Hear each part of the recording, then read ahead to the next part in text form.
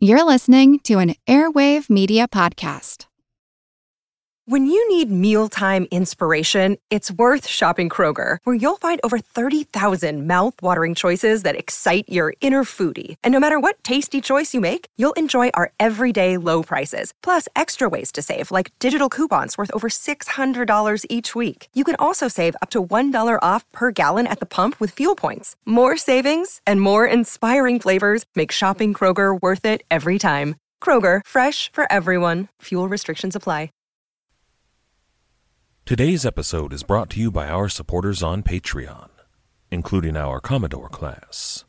That's Commodore's Obvious, Misfit, Sean, DJ Jesus 72, Lee, David, Torso and Pinches, Matt, the Snarlin' Sea Dog, Hangman Strain, John, Sir Rancid Cheese, Shelby, Andrew, Axios, Vanderwood, Richard, Noah, Infamous Florida Man, Hartman, Skipper, The Sextant, Brian, Cap'n Crunch, Roger the Jolly, Vibrin, Artemis Killmeister, Keelhaul Chris, Carcos, Sean, Rotary Coast, MD, Seth, Ghost 750X, Lost Again, The Navigator, Vasios, Doc Lindsay,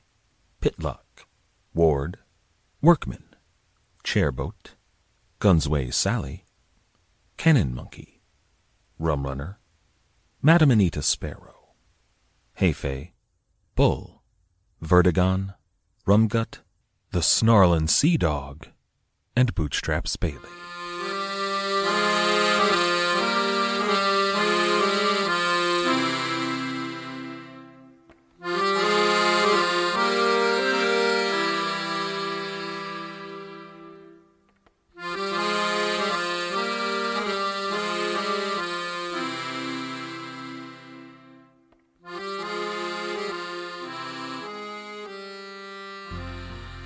Hello.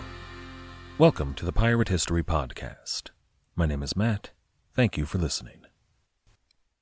Today, we were going to discuss the trial of an English captain named Thomas Green. However, the more I read about him, the clearer it became that the trial of Tom Green is intimately tied to the story of Scotland, including the Jacobites and the union with England. So we're going to wait to talk about Captain Tom Green. Today, we're talking Scotland. This is episode 335, Bishops, Barons, and Burghs. Before we get started, I want to make a couple of notes. First, I'm nowhere near an expert on religious matters. We're going to be talking a bit of religion today, but I'm only going to be giving you my best understanding of the topic, which isn't great. Second, we're going to be talking a lot of Scottish politics. And politics in Scotland in this era can be kind of a quagmire. There are a lot of moving parts, a lot of shifting alliances and beliefs going on, which is to say that the politics could get confusing. I tried to break it down into bite-sized pieces, but pretty soon I was lost in the maze as well. So I'm going to keep it simple. I'm not going to try to explain anything beyond the bare bones, because I don't think I could even if I tried. But remember here that we're talking in very broad strokes and leaving out a lot of the nuance. And then third, a note on the Jacobites themselves. As a socio-political movement, they were kind of weird. In the span of about 50 years, we see a lot of different versions of Jacobite. There were the early English Jacobites who tended to be royalist, loyalist, and Catholic. That was a small movement, but they did exist. However, that's not who we're talking about today. Third, we would find the latter-day Jacobites. They were defined by a sort of culturally rebellious, anti-authoritarian antipathy toward the Hanoverian monarchy. Those are the Jacobites that are going to influence men like Henry Jennings and the Pirates of Nassau, but they're really a direct outgrowth from the Jacobites we're talking about today. So, who were these early Scottish Jacobites? Well, to understand that, for me to understand it, and hopefully to explain it properly, we're going to have to go back and take an in-depth look at Gaelic monasticism from Roman Britannia in the 2nd century CE. No, I'm just messing with you, but I did want to inoculate you to the fact that we are going back to the Reformation. During the Protestant Reformation, Great Britain was home to two main schools of thought. And I'm not going to talk about any theological stuff here. I'm going to avoid transubstantiation and the merits of adult versus infant baptism. None of that. I want to focus on how these schools of thought impacted Scottish politics. So that means we need to talk about church governance. First, there's the Episcopalian tradition. Episcopalianism operated under a congress of bishops, very much like the Catholic Church did. The bishops themselves operated under the head of the church. In this case, it would have been King Henry VIII of England. According to ChristianityFAQ.com, quote, "The Episcopalian Church is a middle way between Catholic and Protestant." End quote. Now, I don't know anything about ChristianityFAQ.com. It's just the first result when I Googled Episcopalian versus Presbyterian. So I don't know how accurate that claim would be, but according to my great-aunt, who was a deacon in the American Episcopal Church, she called her faith, quote, Catholic light. Now, on the other hand, we have the Presbyterian tradition. Presbyterianism is a Calvinist sect. Their founder was a man named John Knox, who studied under John Calvin. Knox took some of Calvin's teachings, introduced a bit of the primitive church and the teachings of St. John, and voila, we have Presbyterianism, and that's as deep as we're going to go. The Presbyterian tradition, though, was overseen by groups of elders known as presbyters. Now, aside from the actual technical bureaucracy of how the church was organized, the big difference that I can find between a college of bishops and a court of elders is their view on how to teach their parishioners. And I suppose how their parishioners were to express their faith. The Presbyterians believed in education, in a personal reading of the Bible, and in confessions of faith. So they would teach you to read, because it's, 1550, then they would give you a Bible and ask you to read it. Come Sunday, they wanted you to talk in church about what you learned this week from your reading the Bible. These are essentially the confessions of faith. But it's not just you they're teaching to read, they want to teach your wife to read as well. And then they encourage her to read the Bible and encourage the two of you to read it together and to, talk about it. And here's the really crazy bit. If your wife has something to say come Sunday, like an independent thought, she's encouraged to do so. Madness, right? So that's all the religious talk I've got. And I'm not going to cast judgment on one theory versus the other, but it seems like, broadly speaking, the Episcopalians tend to be a top-down sort of faith, while the Presbyterians seem to be more of a bottom-up sort of faith. But at this point, there was really very little conflict between these two versions of Protestantism. The Episcopalians were English Anglicans. The Presbyterians were Scottish. They were, two different kingdoms. Henry VIII wasn't trying to enforce his faith on a foreign sovereign nation, and his daughters were too busy dealing with the Catholic problem in England to care at all. But in 1604, Queen Elizabeth died, and James VI of Scotland became James I of England. Now, we've already talked about all of this. There's no reason to go into any depth here, but there are a couple of new pieces that I want to introduce. So what I'm going to do is try to go through the next 84 years of history as fast as possible. King James reorganized the Scottish Church, called commonly the Kirk, under Episcopalian tradition and brought it under the governance of the Anglican bishops. The Presbyterian Court of Elders, opposed to this move, formed the Covenant and called themselves the Covenanters. They waged a theological war against the Anglicans. Pretty soon, this turned into an actual war called the Bishops' War, and pretty soon, that turned into the English Civil War. The Civil War led to a split in the ranks of the Kirk. Some of their members believed they should support the king, because he was the king. Others believed they should support the Parliament, because the king kept messing with their religion. As we know, the king lost, Cromwell won, and the Commonwealth was established. Oliver Cromwell established freedom of religion for all Protestant sects in Great Britain.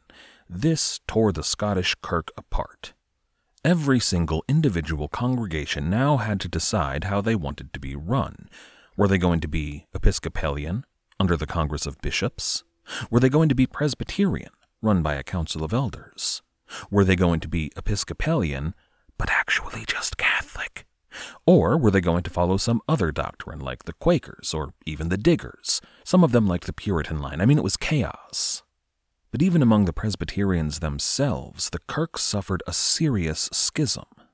See, there was this question of readmittance into the covenant. During the Civil War, those who supported the royalist cause had been expelled from the covenant. Now that the war was back over, they all wondered if it was okay to let them back in. One group, the Engagers, argued that, yes, we should let them back in. After all, forgiveness is kind of a big thing in our religion. The other side, though, the protesters, tended to be more fundamentalist, and they said, no, we shouldn't. In the end, the Engagers won this debate, and the exiles were readmitted. But this schism, despite its religious implications, became a serious political question that's going to define a lot of what's to come. But then, of course, in 1660, the monarchy was restored. Charles II almost immediately passed the Rescissory Act of 1661. The Rescissory Act abolished all Kirk reforms that had been passed by the Covenanters. Everything. This rolled church governance back to the state it had been in 1633, the state of affairs that brought about the Bishops' War. So a lot of those earlier disputes, they were put on the back burner. This was serious. This was an audacious move on the part of the king, even a tyrannical move. The Kirk, really the Covenant here, they rejected it uniformly. To the people of Scotland, not necessarily the ruling class, but everyone else, this was unacceptable.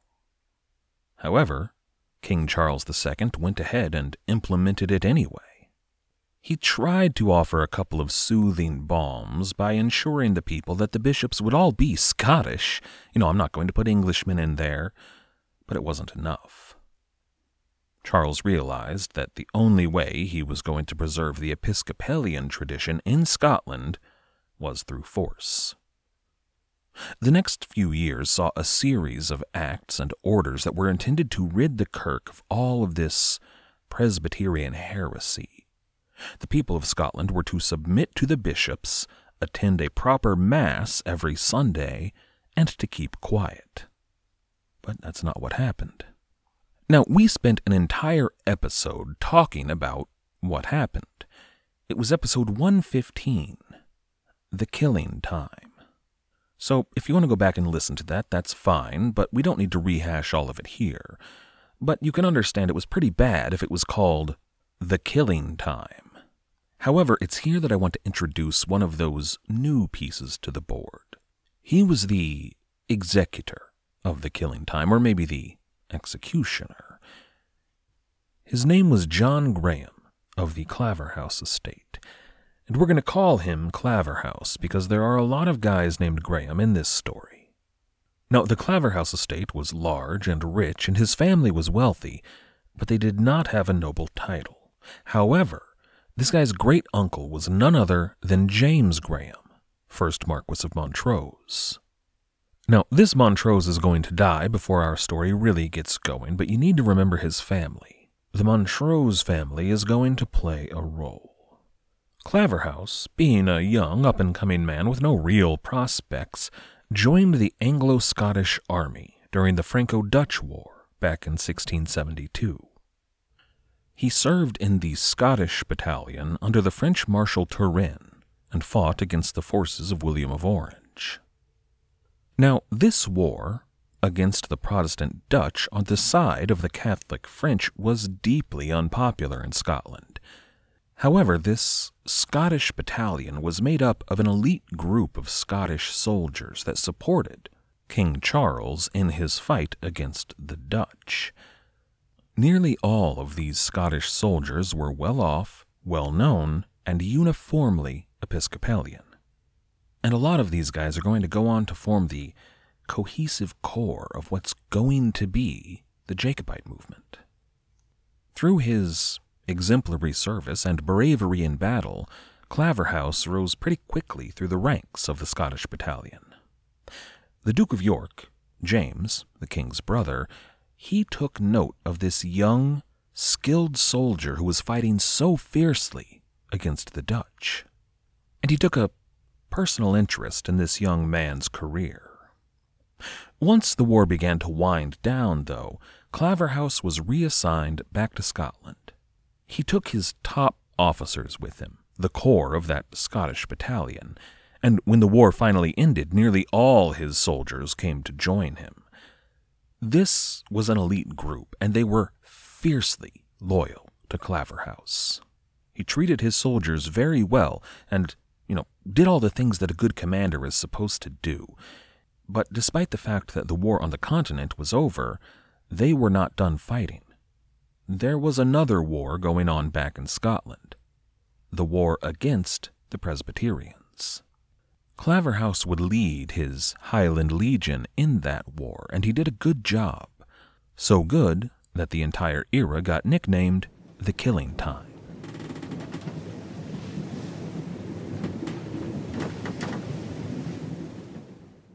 Everybody shush! William Shatner has something to say. Cat and Jethro, box of oddities. What do you do when the woman you love dies? Well, of course you dig her up and you live with her. Aww. The show examines weird things. There are plenty of old photographs from this time period of children out in the streets playing in and among the dead horse carcasses. Oh, I miss those days. Things used to be so much simpler. Cat and Jethro. Then there's the urine wheel, which sounds like a really bad game show. Thing done weird things. Cat and Jethro, box of oddities. That is really mysterious. Join Cat and Jethro Gilligan Toth for the strange, the bizarre, the unexpected, as they lift the lid and cautiously peer inside the Box of Oddities. The Webby Award-winning Box of Oddities podcast from Airwave Media. There is another person of note in these campaigns that we need to talk about. Archibald Campbell, Earl of Argyll. See, Argyll was a staunch Presbyterian, which was, in Scotland, illegal. He was also one of the most powerful lords in Scotland. But thanks to his lenient treatment of the Covenanters and his suspected religious leanings, his powerful position was always in a state of peril. The king, and especially his brother, used this as a kind of leeway to get Argyll to do a lot of stuff that was really against his will. At one point, James himself showed up at Argyll's estate. He informed the lord that the king was looking upon his position of authority with disapproval. So he encouraged Argyll to show his loyalty by raising an army and joining with Claverhouse in his campaign against the Presbyterians. And Argyll did it. A Presbyterian lord raised Presbyterian troops to go kill Presbyterian rebels. But Argyll did manage to get something out of it. He convinced Claverhouse that the greatest danger to the king's authority in all of Scotland was Clan MacLean. Currently, Clan MacLean was in possession of the Isle of Mull. And he wasn't lying, exactly. They were a powerful rebel force in command of a castle on a very desirable piece of real estate. So Claverhouse took this advice and went to war with Clan MacLean. And eventually, he won by killing a lot of them. However, it just so happened that once Clan MacLean was out of power, Argyll was able to press his own claim on Isle Mall and add it to his holdings. So he got Claverhouse to do a bit of his dirty work for him. Then in 1681, King Charles passed a Test Act. All lords in Scotland, and even some large landowners, had to swear an oath to uphold the episcopacy. They had to swear allegiance to the king, and they had to swear their true belief in the divine right of kings. Argyll had to decide whether or not he was going to do it. And he eventually decided, yes, I need to do this, and planned to go through with it, but at just the wrong moment, he faltered. So, he was arrested. Argyll was imprisoned in Edinburgh Castle, but eventually managed to escape. He fled underground and led the resistance against King Charles, eventually playing a major role in Monmouth's rebellion. Claverhouse, though, played no role whatsoever in Monmouth's rebellion. In 1684, Claverhouse had been raised Constable of Dundee, which was a pretty big promotion. Thanks to his exemplary military service, he was named to sit on the Scottish Privy Council down in London. After about a year on the Privy Council, Claverhouse got into a series of public and very heated debates with some of his superiors. He was upset over the treatment of Scottish soldiers, especially those very loyal men in the Highland regiments. Without Claverhouse in direct command, since he was in London, morale had begun to suffer in the Highland regiments. But Claverhouse, because he had argued so publicly and vociferously for these men's treatment, he was reprimanded. But he continued to agitate for them, and eventually they fired him. And things did not look great for his career. But then, just like a month later, King Charles II died. King James, the new guy, was much more understanding of Claverhouse's point of view. However, he did not reinstate him to the Privy Council. Instead, he created the Viscount of Dundee, and made Claverhouse the first Viscount Dundee. But then he was promoted to the rank of Major General.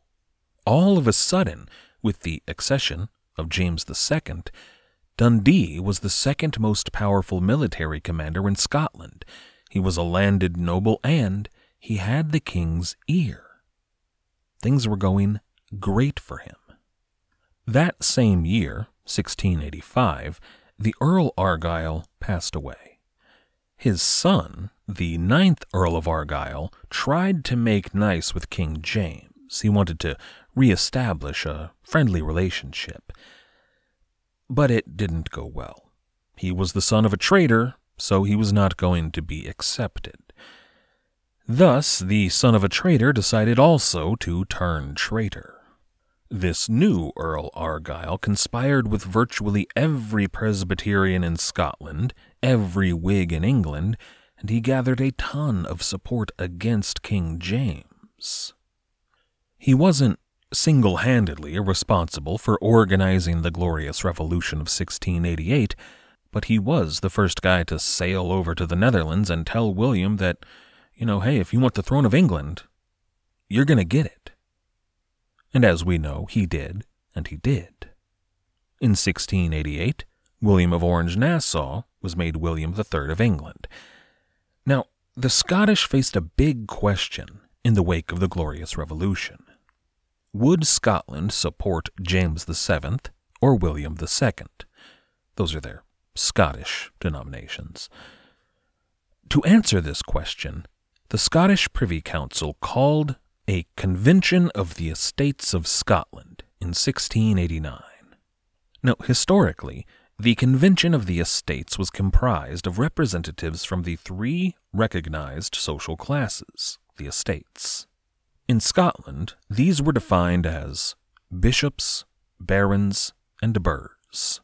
This definition may have had some currency way back when, but I suspect it was never really an accurate descriptor of who was actually attending the convention.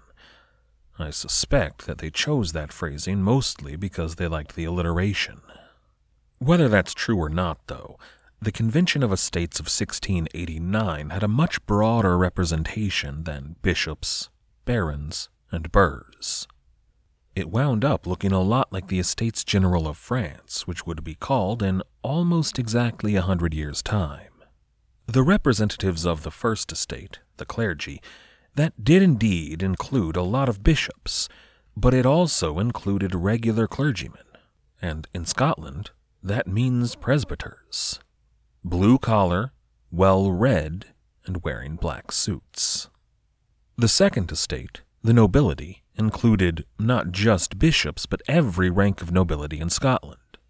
There were a couple of dukes there, a marquis or two, some earls, a few viscounts, and finally, at the bottom, the barons. And then, in the Third Estate, you find the representatives of everyone else, the people of Scotland. The Burghs, which comes from the same root as bourgeois, burgesses, or burghers. Basically, the Burghs were the men who would have been elected as an MP in their home district had the Parliament been in session. Now, in 1689, there was no sitting Parliament, but when it did convene in a few months' time, these guys, the Burghs, were almost exactly the same people who were elected to Parliament. And they were all leaders in their communities, usually middle-class, white-collar, lawyers, merchants, that kind of guy. The first order of business of the convention was to elect a president for the convention. Through the Scottish Privy Council, King William III of England nominated a very friendly nobleman named William, Duke of Hamilton. William, Duke of Hamilton. Now, William himself is going to be important in this story, but his sons, James and Archibald Hamilton, are going to be extremely important. Archibald Hamilton is going to be named governor of Jamaica in 1712, and he's going to form something of a notoriously close relationship with the privateers of Nassau. Now, some members of the First and Second Estates stringently opposed Duke Hamilton. This convention was a council called to decide the Scottish position toward King William. Wouldn't it be a bit of a conflict of interest to elect the man who had been nominated by that king? And it's a fair point. I mean, in a way, it kind of supersedes any debate over the real issue. If this guy gets elected, it's pretty clear where everyone stands, and so it makes having a real discussion seem almost pointless. Still, though, Duke Hamilton won, which made it pretty clear how everybody intended to vote when it came to the question of King William, which makes one wonder, what are they actually doing here? But everybody began to realize, kind of slowly at first, that if that was a non-issue at this point, there were other things to discuss in the kingdom. And the biggest of those questions, after the king, was the future of the church. See, there were 125 representatives in this convention. 75 of those representatives were Presbyterian. Only 50 were Episcopalian. Once everyone did the math, they realized that this convention would be a very good opportunity to make a decision about the role of the bishops in the church. Now, the Episcopalians, they could count, so they realized this wasn't going to go well. Some of them, those who were most ardently opposed to both King William and any change being made to the role of the bishops, well, they left. They walked out. They decided to boycott the convention. And this group were led by none other than John Graham, the Viscount Dundee. The guards there at the House of Parliament said that they watched Viscount Dundee and his compatriots walk away, get on their horses, and ride down the street. And as they rode away, the men kept an eye on them. And it appears that they climbed the hill to Edinburgh Castle, just about a half a block away. Edinburgh Castle was under the command of the Duke of Gordon. Now, the Duke of Gordon outranked Dundee in the nobility, but not in the army. And they both now knew that it was time for armies. So Dundee did what he could to bolster Gordon's spirits. He encouraged him to hold the castle against the Presbyterians, against any force they might bring down on him. But he promised that when the time was right, he would return with an army. And then Dundee left to raise that army from his Highland veterans. Everyone now knew that they were at war. But at first it was just a war of letters. King James fired off the first volley. He sent letters to Dundee and Gordon and the Convention. The letter to the Convention demanded obedience to their rightful king, James, and he ordered them to raise an army and join his forces in Ireland, from which they would begin his campaign to retake the British Isles. Now, I don't think that James really expected that to work, but he was declaring his intention. And if he was successful, and the delegates of the convention decided not to heed his orders, they would be traitors and treated as such. That letter very possibly might have convinced some of the delegates to vacillate. But then the people of Scotland had their say. Not the white-collar representatives in the convention, regular people. A mob began to form outside the Parliament building. A few dozen, then a couple hundred, then a couple thousand. And they were armed.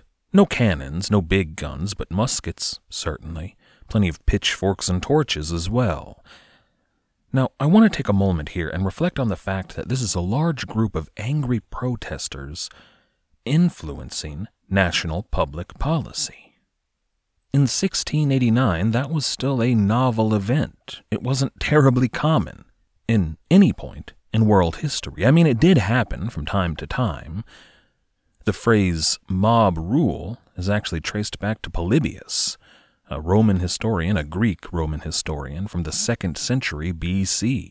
So, it's an old concept. But in Europe, this kind of thing for the past, 2,000 years had been pretty rare. But it was about to become distressingly common. In fact, the modern version of the word mob, meaning, according to the Oxford English Dictionary, a, quote, disorderly part of the population, rabble, common mass, the multitude, especially when rude or disorderly, a riotous assemblage. That word entered the English language right now. I'm not comfortable saying that it was because of this exact mob right here, but the Scottish were going to start doing this kind of thing a lot in the years to come. The older version of the word mob was derived from the word mobile. It was in respect to a large group of something that was able to move as one. A herd of cattle, for example, was often called a mob, so it's not a very nice word to use when you're talking about people. But it's not inaccurate either. Once the convention had been sufficiently cowed, it's a little cattle humor for you, but once it was clear that their job at the convention was done, the mob did not disperse. Instead, they walked down the street to Edinburgh Castle. And they waved their guns and their pitchforks and their torches and went rabble, rabble, rabble, and inside, Lord Gordon was getting very nervous. Now, had this played out differently, it's not impossible to imagine the mob rolling up a few cannons to the front gate. Had things played out differently, we might be talking about a Scottish storming of the Bastille moment, almost exactly 100 years before the French got around to it. But Gordon decided to capitulate.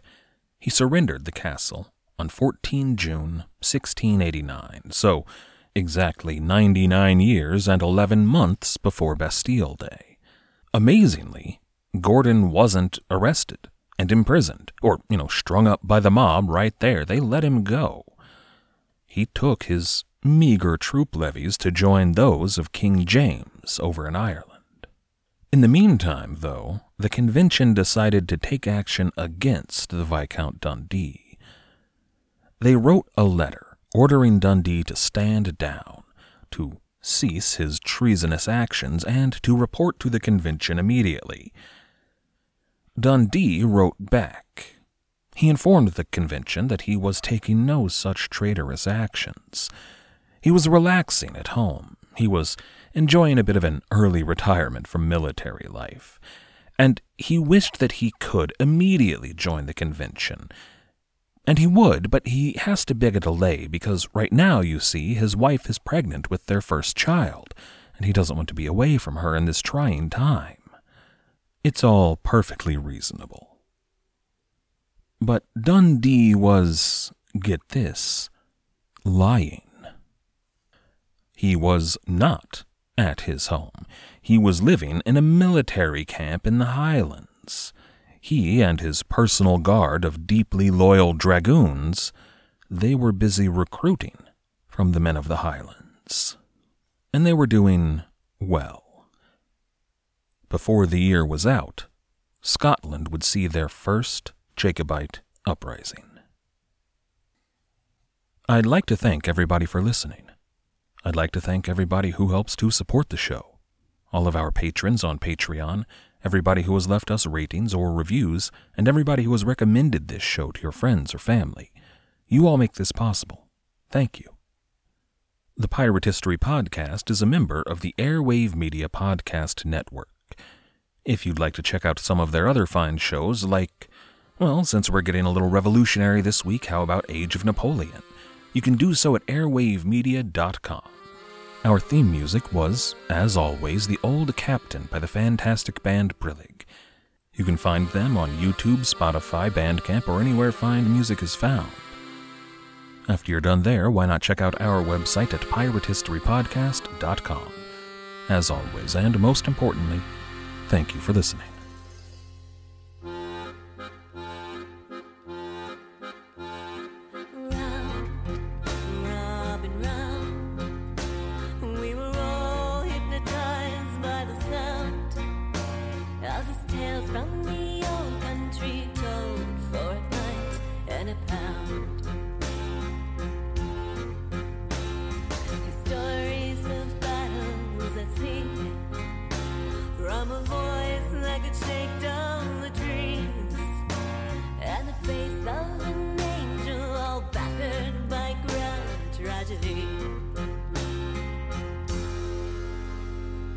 Raise your glass in the air with a tear in your eye. Time has come now to bid him goodbye. For at first light this morn, the old captain has died. Let him live on in legend tonight.